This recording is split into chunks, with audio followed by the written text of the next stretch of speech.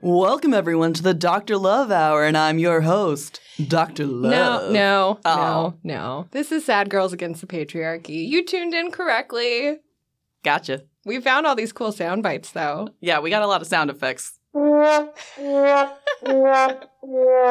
we will definitely be using in the future because we have a lot of things that elicit that kind of response. It's not a bad idea, but no, let's not. We'll do it like 6 episodes from now. Oh, yeah. Like, people will forget about it, and then we'll just, like, splice it in there. It's very Loveline with Dr. Drew and Adam Carolla, a la 2001.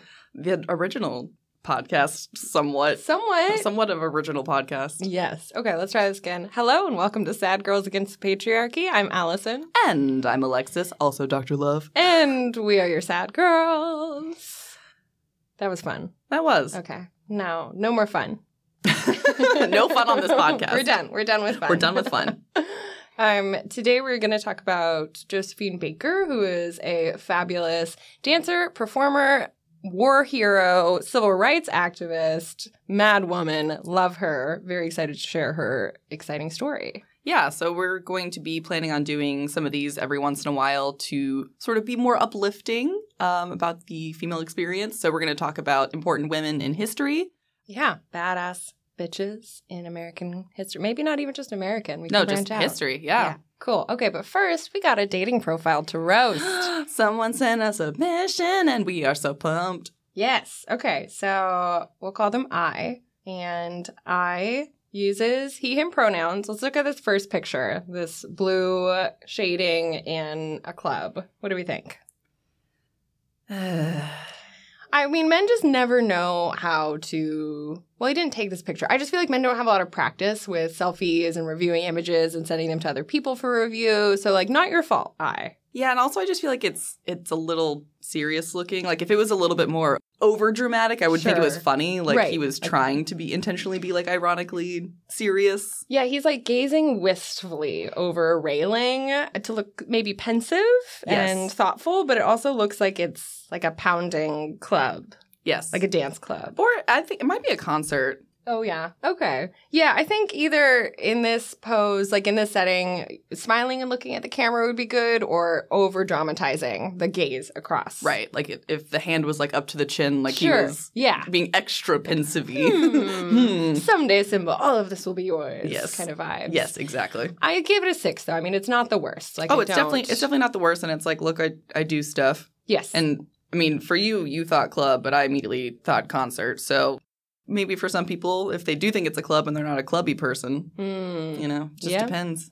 Okay. The award I should be nominated for, Primetime Emmy Award for Outstanding Hosted Nonfiction Series or Special. Dream big. What? Does this mean, like, you do something that would get you to this dream? Is this just coming out of thin air, or do you do some sort of performance special? I think just a little more context. Maybe that's just what he wants to do? Right. I feel like that could be a little bit more specific. Or like this is cool. Yeah. I mean, I think that's a great dream and a great award to strive for. Yeah, like my dream would be to host a nonfiction series on X and maybe someday win an Emmy for it. Yeah. Okay. All right. Just his stats here. Oh, writer. Okay, so maybe he writes the show. Okay, that makes... Now we're getting some context. Okay. Liberal. Good. Even if you're moderate, don't say it. Just don't say it. No. Moderate's the worst, I feel. Yeah. It's like if you're conservative, complacent. I know that. That's fine. If you're liberal, I'm more in agreement with that. But moderate, middle of the road. That just means you're complacent. Yeah. Okay, I feel famous when... This is a great picture. It's like, I do something. Yeah, he's on a mic. I have passion. He's in public. He's doing some kind of a, like, stand-up or giving a speech or something. Looks casual, so I know it's not a wedding speech, which would be kind of bland. No, this is a great photo. Yeah, solid. I'm weirdly attracted to people with good recommendations for stuff. I don't think that's weird. I have kind of a pet peeve of this one when people say I'm weirdly attracted to and then say something that's not weird. Yeah, I just think people have constructs on themselves for that. It's like you're supposed to be attracted to this small, confined thing. So I think maybe because it's it's not even that hyper-specific, though. Yeah. I think they just feel hyper-specific, and then maybe for a man... being like, I'm weirdly attracted to something that's not physical, maybe feels odd for someone, maybe. I don't know. I think this is a normal thing. It's like if someone has good recommendations that you guys vibe with something, that's a normal thing of attraction. I had a screenshot of another profile to make fun of, not I's profile, but it said, I'm really attracted to happy, intelligent women. That's not weird. That is not weird at all. There's nothing weird about that. Although unless your friends are into sad, dumb women. I mean, what? No one's into that. I'm confused. Yeah. I'm really attracted to, is there another way we could phrase this? I just don't like this prompt, I think. Yeah, maybe just pick a different prompt. Yeah. Fact about me that surprises people, I believe in astrology. Oh, he's going for it. He's ran through. He knows his birth chart. He's ran through. I think that's good, though, because we are so used to seeing guys who are just like, fuck astrology, it's not real. Or just, I love it when I see a profile screenshot of dudes that just go in and dog on women. Yep. It's like, I don't want a woman who XYZ. Yeah. It's like, okay, well, just calm down. First of all, don't act like you're fighting women off with a stick because you're not. Right. The line forms at the rope, ladies. Yeah. Oh, yeah. Please calm down. But no, I think this is great. And what astrology sign is that in the emoji? Oh, sign. Why would you ask? Is that Virgo? I thought you would know. He's got his astrology sign. I'm not great also. with those. Yeah, I'm not great at those. The only ones I really remember are like mine. Yeah. And then Cancer because it's 69. Which is obviously hilarious. I think that is That is a Capricorn. I don't know. One of my astrology girlies says that all Capricorns are psychos. I have a lot of good friends who are Capricorns. I have no real feelings about Capricorns. I have a really good friend that's a Capricorn. Is she crazy? They are great. You met them. All so, right. yeah, they're lovely. Never mind. Yeah, I like this. There's a good meme that's like, guy who gets no pussy voice. I hate astrology. Yes, like, exactly. Like, yeah, okay. All right, then we got some photos. Get someone who looks at you like, and then it's like an abstract art. That's kind of funny. No, I think this is hilarious. I love this. And then caught in the act. Again, I like that it's a picture of you performing and obviously doing what you love, but I can't see you. I know, I was like leaning into my screen here because he's so far away. The pictures, other than the one with the mic with the skyscrapers in the background and the silly abstract art one, I think we could do better. Yeah, just a tune-up. It's not you. It's never the person and what they look like. It's just how you style yourself and how you frame what you're presenting. Exactly. Yes. Not bad overall. Not bad. I'd give it overall maybe like a 7. I was thinking 7. Yeah, lots of room for growth here. Definitely. Unsurprised that someone who would listen to our podcast would not have a piece of shit profile. Like, I would be surprised if they did. Too many double negatives. If you're a listener, of course, you're doing pretty well. You just need some tune-up. Especially a male listener. Good job. They did ask us to roast. It said to roast, but I feel... I don't want to roast you. You're a listener and you said you love the show. That means I like you. Right. It's like, I can be very mean, but I have nothing mean to say. I could just make stuff up to... Yeah. But I don't know, unless you're getting off to that, which, stop it, gross. Yeah, we can be mean to some screenshots I have from other men who don't listen to the show and are not decent. One is, my most controversial opinion is, American dating culture is purely transactional because they have no social security or upward mobility. Which is like a commentary, I guess, on capitalism, but the idea that dating is purely transactional feels very icky and also misogynistic. Very. It's like, at what point are you trying to make? I'm looking for sweet, real, silly, competent, excitable. If you wear Converse with a dress, I'm in. Not looking for pen pals. Let's eat or drink something and talk. Converse with a dress. What is it, I 2011? want a girl in a short skirt and a long jacket. Yeah. That's so like Zooey Deschanel 2011 vibes, though. It's like, oh my gosh, a sundress and Converse. She's quirky. She's a manic pixie dream girl. She's not like the other girls. Exactly. Like, you don't understand that it's no indicator of your personality type at all. No. It's 500 Days of Summer, Garden State, your favorite movie, bro. Oh, wait, this one I think I actually liked, and that's why I screenshot it. A random fact I love is, in anglerfish mating, the male bites into the belly of the female, and their skin and blood vessels fuse. His eyes and fins melt off, his gills atrophy, and he becomes a blind, vaguely living sperm sac. This I love. Yeah, see, those guys, write profiles more like that. Yes. Grotesque. I love a grotesque fun fact. That is, nature is disgusting and amazing. I've recommended, obviously, this podcast to a lot of people and men as well, and I hope they don't mind that we just start by reading dating profiles and talking about my love life, because you know what? Why not? I hope it's fun to hear about this. I mean, I find it absolutely exhilarating. Yes. I think it's oodles of fun. We got some feedback from a female listener as well she's young and hasn't lost her virginity to a man yet, quote unquote virginity, and was saying that it felt really good to hear us talk about the way that it could be less painful and that there shouldn't be so much shame around it. It was really good to get that message because it felt like we were doing the Lord's work. Yes. And then I've also heard feedback that, like, it makes them feel less alone to know that other women are dealing with the same kind of shit as well. And I think intentionally alienating women to not talk about things like that, making them feel alone, is also part of the patriarchy to make us feel shamed and alone and isolated in these particular subject matters, like things like virginity and sex. Yeah. So let's talk about it. But today we are going to talk about Josephine Baker. Well, I'm gonna take this one, then Alexis take the next one, and then you get a surrogate to listen to. I'm your surrogate audience member. Perfect. I will be reacting, hopefully similarly to how you will be reacting and asking questions, and it's going to be a story, people. Story time. Yeah, this is a story time episode. Josephine Baker has a wild and wonderful life. There's a lot of misinformation about her and a lot of contradicting facts. She also told contradicting stories about herself. She would just spin yarns as well. So, for example, she told the French press that she'd come to France because she fell asleep on a boat to Argentina and just wound up in Paris.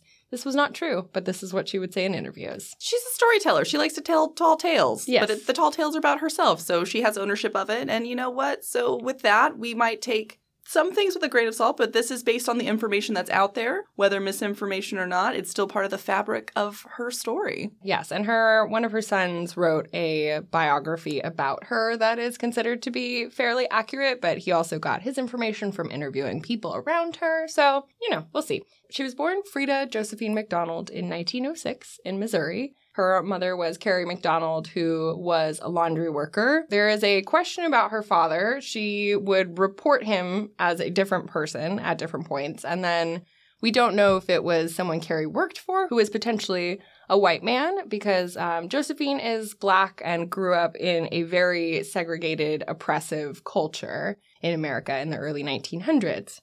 So very traumatic upbringing.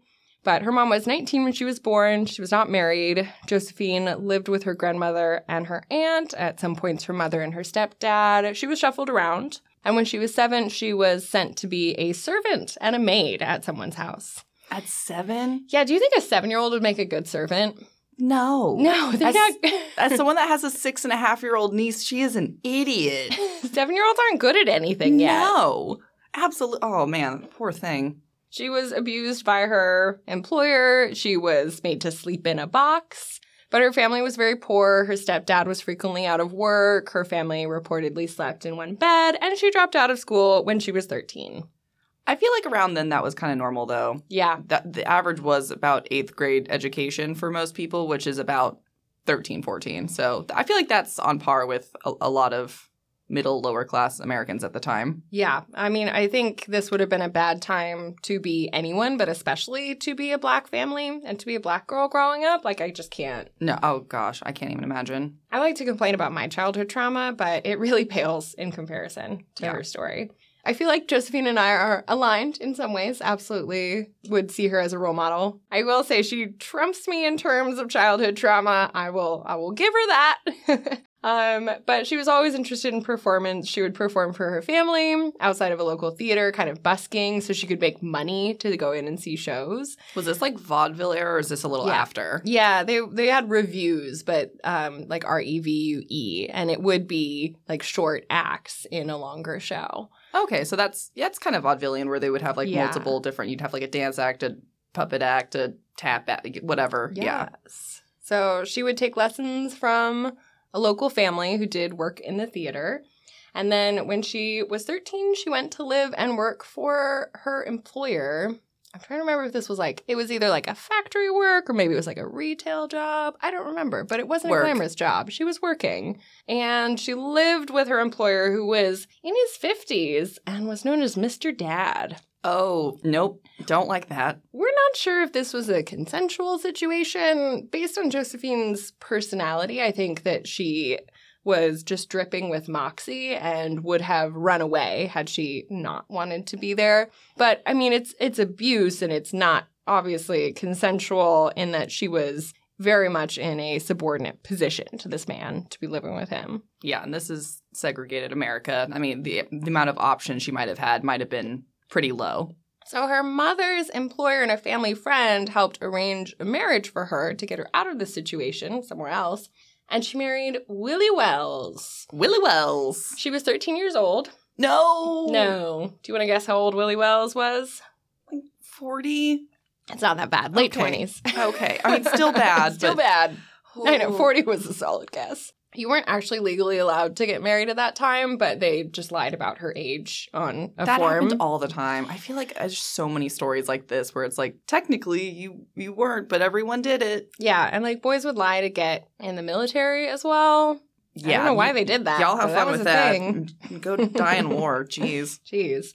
Also, like, not having, I don't know, did they have social security numbers? I feel like the tracking was pretty limited in the early 1900s. I think Social Security, I think, came around when Social Security became enacted, which was FDR time. Yeah.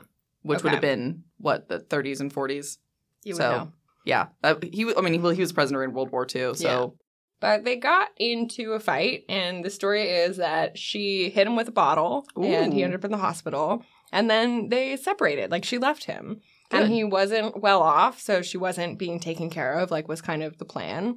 But she really took herself out of situations that she didn't want to be in, or changed her situation anytime she needed to, which I adore. So she was waiting tables. She's still a teenager, and she meets a jazz singer, Clara Smith. But they got to talking and were thinking maybe she talked about wanting to be a performer, and Clara suggested to the local theater company that they take on Josephine as a cast member. And they did. The local shows were comedic. That's where she got her start. So not sexy. At first, we got into sexy later. She was known as Clara's protege or her lady lover. Josephine she is known to be bisexual and a queer icon. However, she never admits to being bisexual. But her son, and there is also some discussion of, like, did lady lover just mean someone who counseled your mentor, someone you worked with closely? Right. I was like, is that like a mentor-mentee sort of situation? But they didn't have that term for women because, heaven forbid, we share vocabulary. There was also a euphemism, perhaps a euphemism of, they would say that Josephine would spend time in Clara's dressing room improving her penmanship. If I've ever heard a metaphor for fucking, that's it. Well, you know, they got those active fingers. Right. That penmanship. Yep, gotta get really dexterous. But there were other chorus girls at the time who said that they had these romantic and sexual relationships with each other as part of, like, protecting each other and having this very strong bond. And they were often being mistreated by male management and producers in their lives. So they bonded together, and a lot of that would turn romantic and sexual. And we just talked about female sexual fluidity. So even though they probably never used the word bisexual, it was very much part of their lives. Love that. One of her sons, adopted sons, all of her children were adopted, Jean-Claude, who wrote the biography, he interviewed her lovers in writing a biography. What an awkward thing to do, by the way. Yeah. So how was having sex with my mother? Can you tell me about it? Tell me when you guys, on a scale of 1 to 10. I don't want to know about my family going to the bone zone. But it, as closely as we can, confirms that she was queer and had relationships with women throughout her life. So 1921, she's 14, she goes to Philadelphia with the theater company, and she meets a Willie Baker. This is her second Willie. She likes those Willies. Wait. I set you up for that. Yeah, you really did. Willie Baker, she ends up taking his last name and using it for the rest of her life. They get married in New Jersey. She wrote on the certificate that she was 19, and her earlier marriage was never annulled, or she never had a formal divorce, but she was under 15, so it wasn't legal at the time. So she's now 15 on her second marriage, lying about her age. Yeah, before we had social security numbers and documentation, you could just kind of do whatever you wanted, really. Tell your story. Yes. I was right. Okay. Social security numbers became a thing in 1936. I am not surprised. Yep. Your trivia knowledge is through the roof. Well, I didn't know the exact year, but... She leaves Willie Baker because she's going to New York to star in Shuffle Along. So she turns and burns. she uses and maybe abuses. Wouldn't put it past her. Still love her. Still a queen. When men do it, it's bad. When women do it, it's totally fine. It's power dynamics. Power dynamics. Yeah, exactly. So she excels in these shows. Oh, she's made it to New York, and she gets cast as the last girl in the chorus line, which is a comedic role. So she is the one who will act like she doesn't understand the steps, but then ends up doing a solo. She's kind of like the goofy girl. Chorus lines are extremely uniform. Everyone is supposed to be precisely doing the same thing, like if you've ever seen the Rockettes. But it used to be a custom that the very last girl on the end of the line would like trip and fall and then jump up and keep doing it. And usually was someone who was exceptionally talented, because it's harder to do the bad thing and do it well than to just make a mistake or than to just do the uniform choreography. Right. They always say that about acting, too. It takes a really amazing actor to play a bad actor. Yeah. Yeah, exactly. So she is getting some success. She has a couple more colleagues who were purportedly her female lovers while she was on tour. Reviews about her would say that she was horrible or ravishing. Like, they couldn't decide what to say about her. And she stood out like an exclamation mark. Because she's always had a sort of garish and over-the-top quality to her, which I love. Yeah. It's impossible to look away from her. She's very captivating. I was thinking also of Pamela Anderson when she got discovered in a stadium on a Jumbotron, and people were just like, I want to know more about her. I felt like she also had a really interesting energy to her. The je ne sais quoi. Yeah. That's all the French I know. Speaking of France, in 1925, there is a white socialite from France who is looking for cast members in the U.S., Black cast members, who she's going to take back to Paris to be in a show, in a revue. They want to introduce Parisian culture to jazz and to Black culture, and they are especially fascinated by the exotic African. So she moves from the U.S. to Paris, which was much less segregated and much more accepting of having Black performers, for example. Like, they had mixed audiences there. They didn't have horrible segregation like we did in the States. I'm sure it was still bad, but it was I'm sure there was near... still racism and fetishizing and exotic.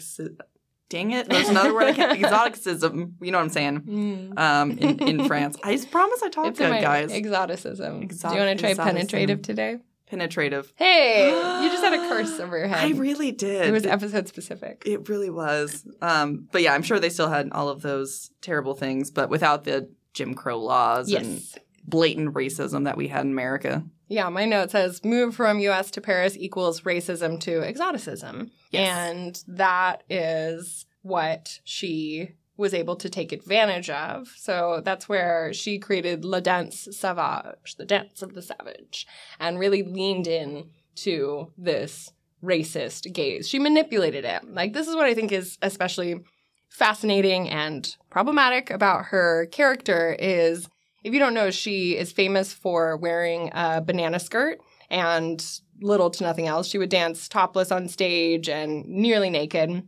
The banana skirt is very phallic, and she's imitating dance moves that come from African dance. And her reasoning, this is what people were writing about and what was so fascinating, is that she knew, like, this is what you want to see me for, so I'm going to do it, and you're going to pay me, and I'm going to become a star, and I'm going to take advantage of you. Yeah, she's taking ownership of it. And it's still, like, there's still people who don't agree with this choice, but she became very, very popular in Paris, and it seemed like she had active participation in her projects as well. Like, she was a creative director of her own role. It wasn't just like someone was telling her. Like, the banana skirt seemed to be her idea. Got it. She becomes a headliner at Folies Bergère, which is a cabaret music hall in Paris, and becomes so popular, women are buying almond oil to darken their skin to look more like her.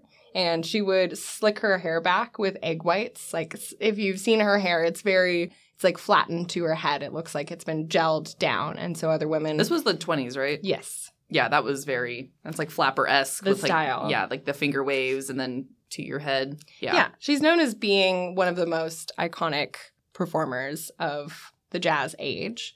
I hope I haven't... I'm like barely through half of one page. I told you there's a lot. There is. I know. We were going to do two people in one episode. Yeah, we're going to do one person each, and then I requested. She said, no. She says, I need a whole episode. She needs I said, at least a full episode. No problem. I'm a sleepy girl. So she was called the Black Venus. Hemingway called her the most sensational woman anyone ever saw. She was one of the best paid performers in the world in the 1920s. Wow.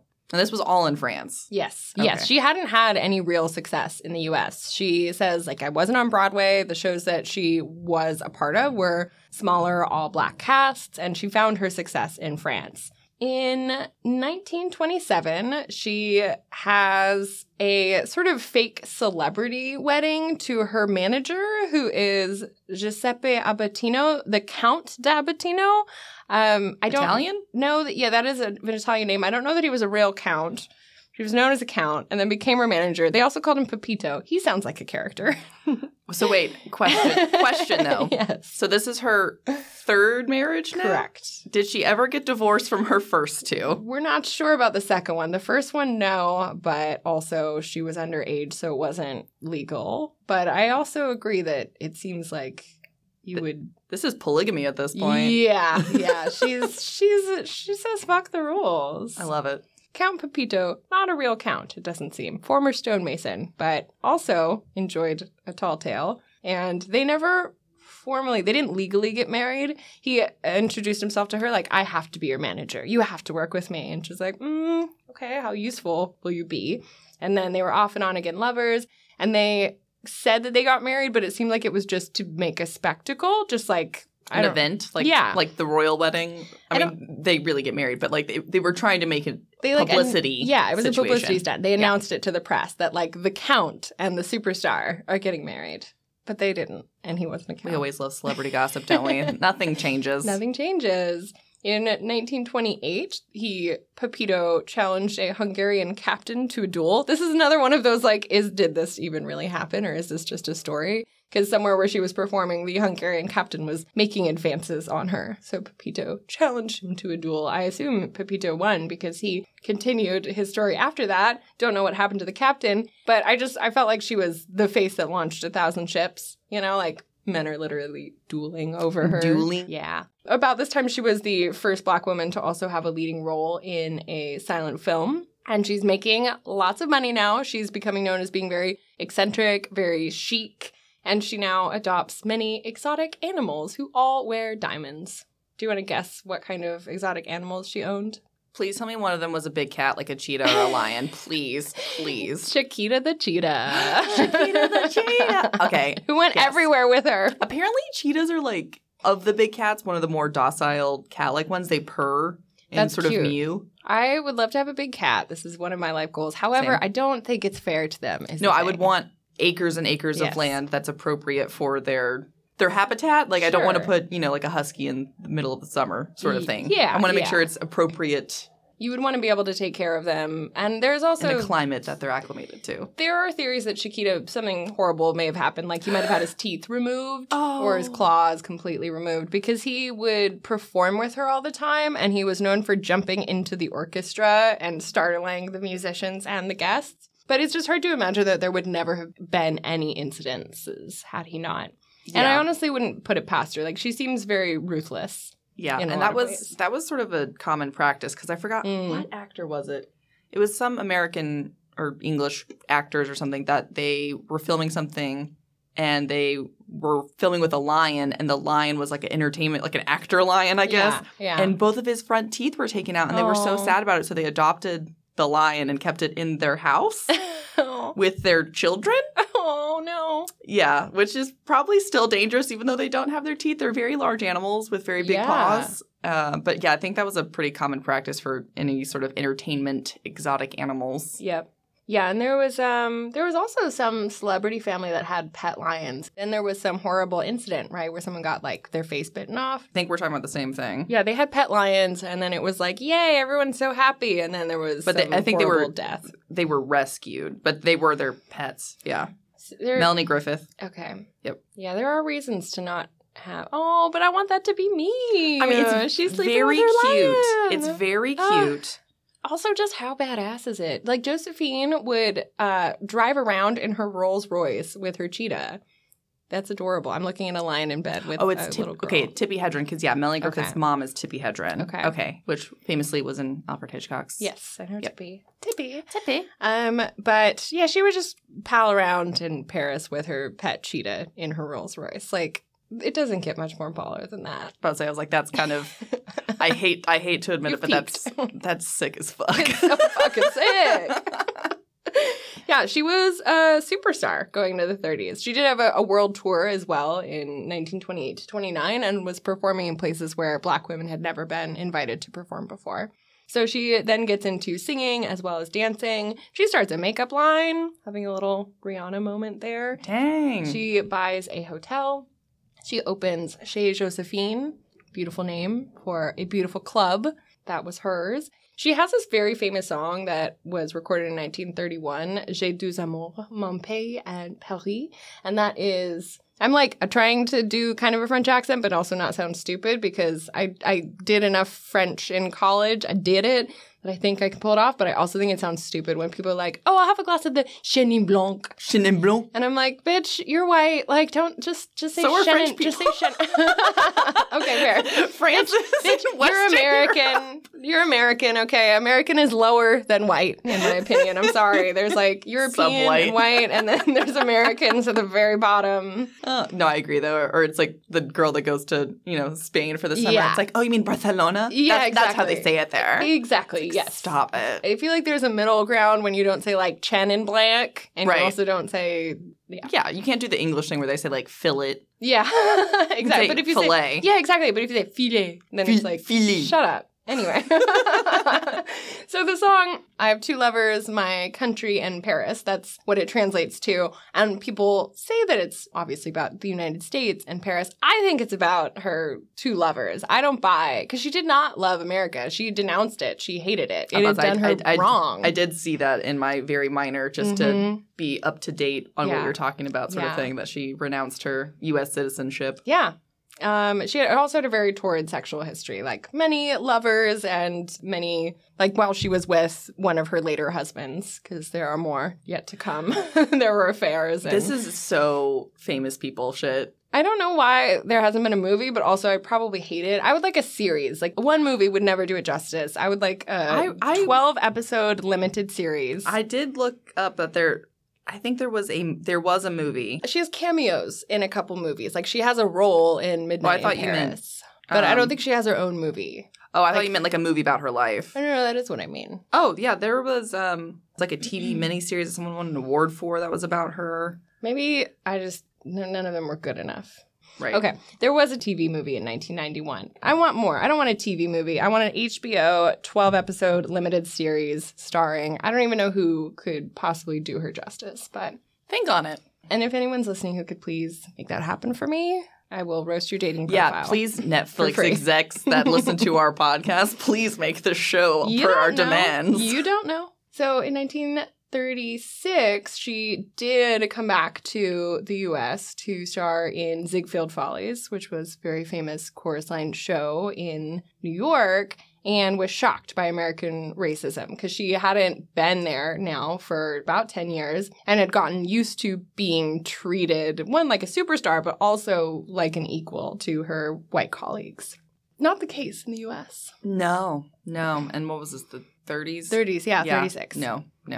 So, she had the not legal but reported marriage to Pepito, the not count. And then in 1937, she marries Jean Leon to get citizenship, it seems like, because she leaves him shortly after. He is French, as the name implies, and she gets her citizenship a few days after marrying him, and then shortly after leaves him because she's very goal-oriented. Yeah, wow. I was about to say, this is the less fatal version of getting a life insurance policy and then nicking him out afterwards. Yeah, I mean, which also I wouldn't put it past her.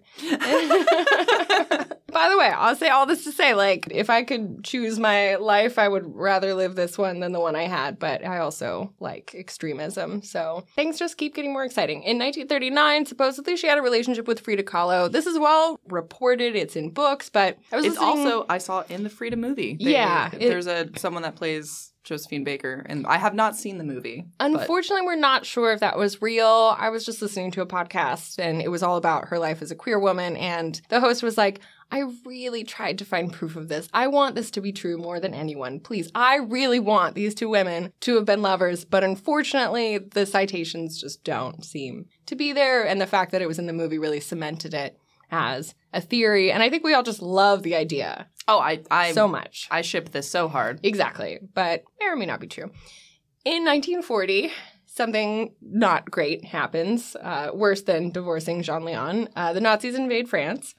And yeah, that's pretty bad. Yeah, it's pretty bad. And there's someone in the French military secret police whom was an acquaintance of hers, and they invited her to be a member of the French resistance, to be a full-on spy. She is just badass all around. Truly. Yeah. So she has pre-war connections with Italian and German embassies from her performer life, and it would be very normal for her to go entertain at an embassy during the war. So she had invisible ink on sheet music that she would bring with her to her shows that would have secret messages. And supposedly, this also might be a theory that we just love that may or may not be true, but had secret messages also tucked into her underwear, because who would dare strip search Josephine Baker? She was a legend. She's going through, I'm sure, customs, and no one's going to make... She's a superstar. Yeah, celebrities are exceptions to the rules. You can get away with anything. She becomes a pilot. She's a member of the French Air Force. She uses her private plane to deliver supplies. That is so fucking sick. I know. She actually, in 1941, delivers a stillborn baby. I know, and she always wanted to be a mother and couldn't have her own kids. And she was critically ill and was in the hospital for over a year, one source said. Yeah, because a long time. Childbirth is super high mortality rate. Women died in droves. Especially in 1941. Yeah. But, of course, she used her hospital room to continue her work in the French resistance, and it is said that different officers would come and meet and talk in her hospital room because they could go there at the same time. It wasn't a big deal. They were just visiting Josephine. Smart. Even her hospital bed became a center for that. The American newspapers even reported that she died, which makes me think of the Mark Twain quote, "Rumors of my death have been greatly exaggerated." Of course. Because she's a baddie. She wasn't going to give up that easy. And then she goes on to entertain French, British, and American troops, not as a spy, but just to do something. Like at the bases when they used to do that kind of stuff? Yeah, the girls would come and sing and like USO shit, Bob Hope stuff. It's like, we're going to entertain the troops. Yeah, they haven't seen a woman in a year. And I'm sure they're hooting and hollering and all sorts of very not objectifying stuff. That would be a horrible place to be as a woman, I feel. Yeah, I would definitely want protection. I was about to say, it's protection of some sort in that situation. Part of her reasoning, she said, for that was also to be in front of these white men, and she said she didn't want them to acquire a hatred for color, and if she was their light of hope in this situation, it would give them an affinity toward her and other people of color. Well, that's a noble cause, and I hope it did do that for at least some people. Yeah, I also, just in the context of researching this, was seeing that it was hard for soldiers to come home because they were integrated in the military. Like, they weren't able to just they didn't have the resources to segregate them. And then how do you go back? Now, as you should be, like, a hero, and then you go back to the U.S. and it's like, now sit in the back of the bus. Yeah, and that's what, I mean, they talk about a lot, where it's these people of color that fought on the front lines for America to come back to an America that hated them. Yeah, that's fucked up. So in France, World War II is wrapping up. She's a war hero. She's a celebrity. She's so well loved. And she even at one point in her life receives the Legion of Honor medal in France, which is very high accolades for her work. I'd say that sounds real fancy. I'd say Légion d'honneur sounds even fancier in French. Oh, I'm sorry. Could you do that? Could you do that again, white girl? That's why I said American Legion of Honor. girl. Yeah, Yeah, even worse. But she returns to America after World War II. It sounds like the preferences in Europe had shifted, and she was also getting older. Like, she's not in a dancing topless in a banana skirt space in her life anymore. Not that you can't do that at any age. I'm going to do that till I can't stand anymore. Are you kidding me? Try to stop me. Yeah, but she'd gotten into singing as well. Someone had written an opera for her, by the way, in the 30s, like for her to star in. An entire opera? Yes. Wow. Yeah, so, the face that launched 1,000 ships. And she returns to America after World War II and then is facing all of that racism and segregation that you were just talking about. So she is dripping with moxie. She won't play segregated venues, she says, in her contract. She also won't play Black-only venues because it's just an extension of the same problem. Yeah, it's still segregation. Mm-hmm. She's denied at over 39 establishments where she was trying to book work. And anywhere that wouldn't, allow her to enter through the front entrance, she won't work there either. It's making waves, and it's making a difference because now clubs are having to make a choice here of, do we lose money with this show or do we bend what was formerly our expectations? She goes to eat at the Stork Club in 1951, which is the premier supper club in New York, and the servers would not serve her table. So she calls her lawyer and the chief of police and stays there until the servers eventually give in and have to start to bring her food or go wait on her. And I just love the idea. This is in New York? Yes. The idea of her just sitting at her table with her friends, just leaning back, waiting for, the chief of police to show up, because she's got connections. Right. There's also a story that Grace Kelly, who did for sure become one of her friends, was also at the Stork Club and also intervened at this point. Was like, you're not waiting on Josephine Baker? What's wrong with you? You absolute goobers. You idiots. Walter Winchell was there. Yeah, it was Walter Winchell, who was an American newspaper gossip columnist. He was there, and he saw this happen, and he started accusing her of being a communist in his Oh, and this is column. Red Scare era. In the 50s. Yeah, we're getting into... This is the 50s? Oh, yeah, this is peak McCarthyism. This is, if you even whisper communist in someone's presence, you're going to get jailed. She also did, she went on a tour of South America, and she was also on good terms with Castro. He invited her to Cuba personally. I'm sure America loved that. Yeah, I'm sure they did. And I feel like part of it is that she hated America, that she's not going to follow those norms. I mean, it's fuck you. Of course, I'm going to go it's you treat me like shit. Why would I follow your rules? Yeah. But she ends up on an FBI watch list. I saw one... Like all true queens.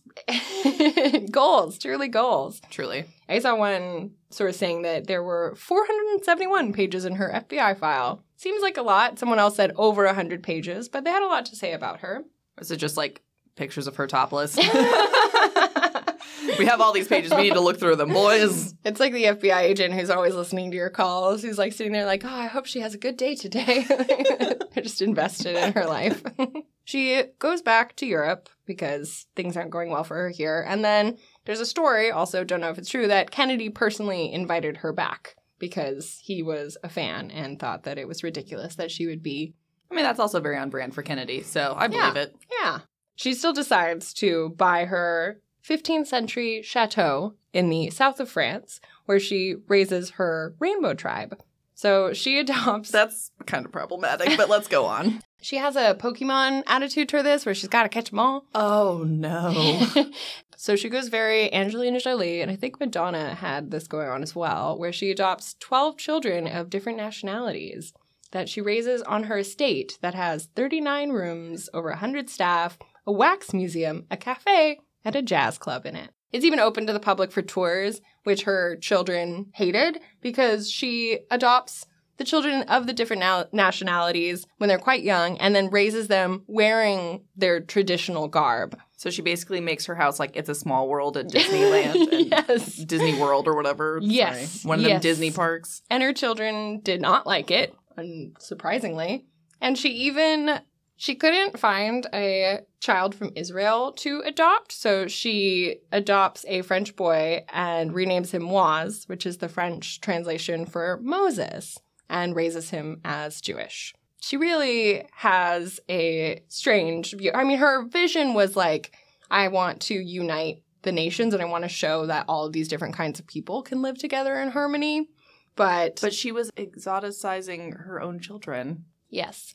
I mean, I'm hoping she had good intentions by doing this. Well, this you said, like, trying to unite everyone and show that world peace is possible, but at the same time, it's child exploitation in multiple different facets. Yeah, that was the point of the tours, is to show how they could all live together in harmony. And put children to work and on display. It seemed like she wasn't a very good mom.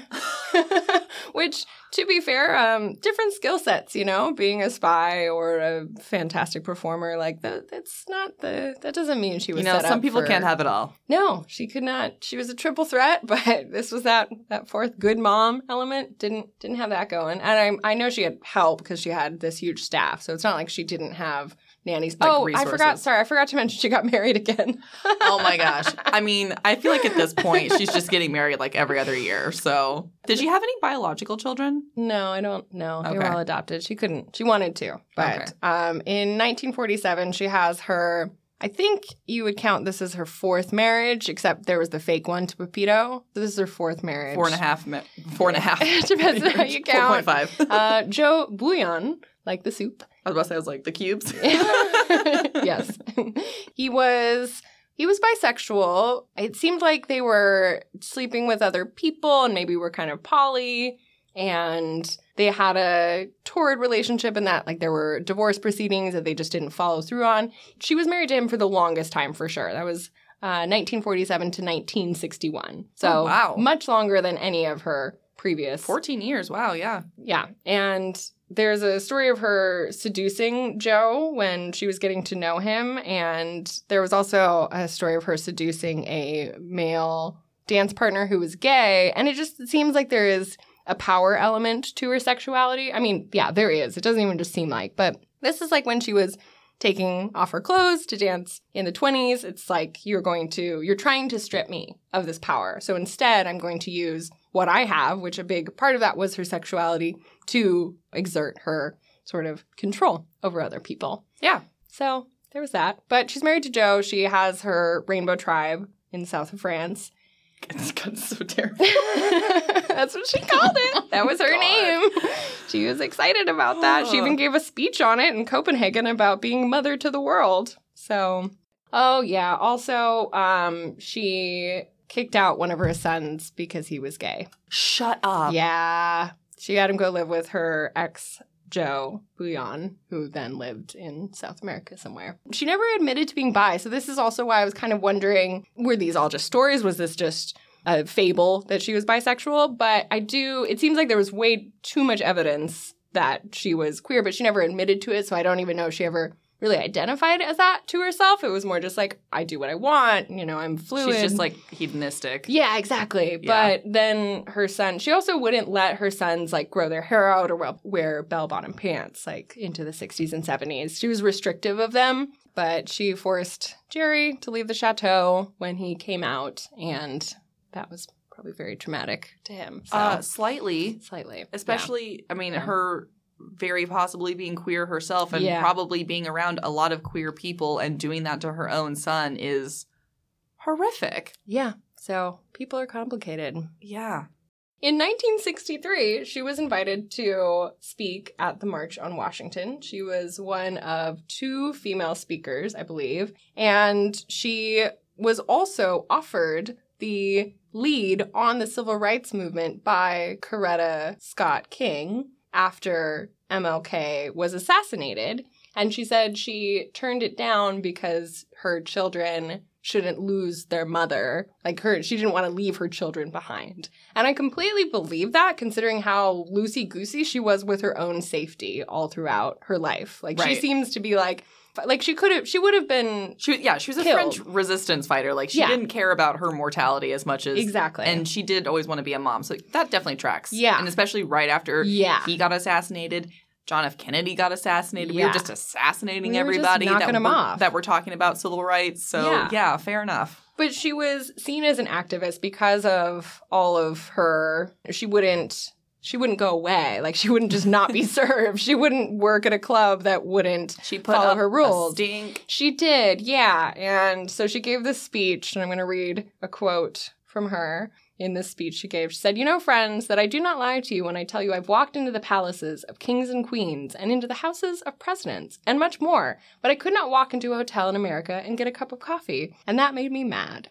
And when I get mad, you know that I open my big mouth. And then look out, because when Josephine opens her mouth, they hear it all over the world." Slay! Fuck yeah.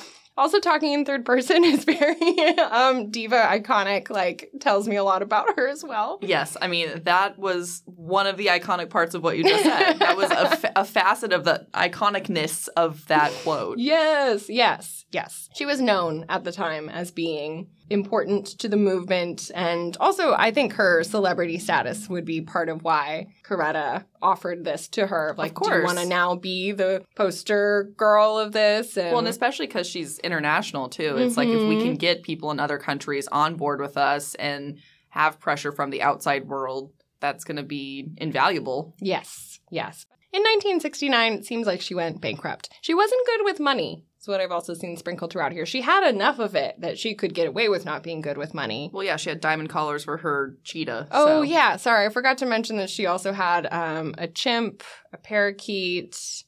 What else? A goat. These aren't as exotic. I believe she had a snake. She had a pig. These aren't exciting. No, we led with the cheetah for a reason, but she had a menagerie. And don't get me wrong, I love all animals. I'm a big animal fan, but after you led with cheetah. We led with cheetah. I know, you can't top cheetah. Yeah. That is what she is most known for as well. But yes, she did adorn. I think even her pig got its own little diamond collar. Of course. Of course. What? Duh. Even the pig? Excuse you. Obviously, pigs are very smart. And they actually are, yeah, probably the smartest of all the ones that we listed. So she's having money troubles. She hasn't been doing shows in the United States in this chapter. No, sorry. She's in, I don't know why I picture her in the U.S. Because she did come here, but then she left. She's not. No, she's because she is American and she did come back and forth a little bit. And it's hard. Right. It's hard to like back in France. Decentralize America from narratives in general. It's probably it. But she's very decentralized from America. She's in France. And bankrupt, so she calls in some favors. She reached out to Castro. It's like, I need some help here. What up, Castro? Yeah. Hey, bud, what are you up to? Revolution? Cool. Anyway. He sends her some Cuban fruit as a helpful return. What's a Cuban fruit?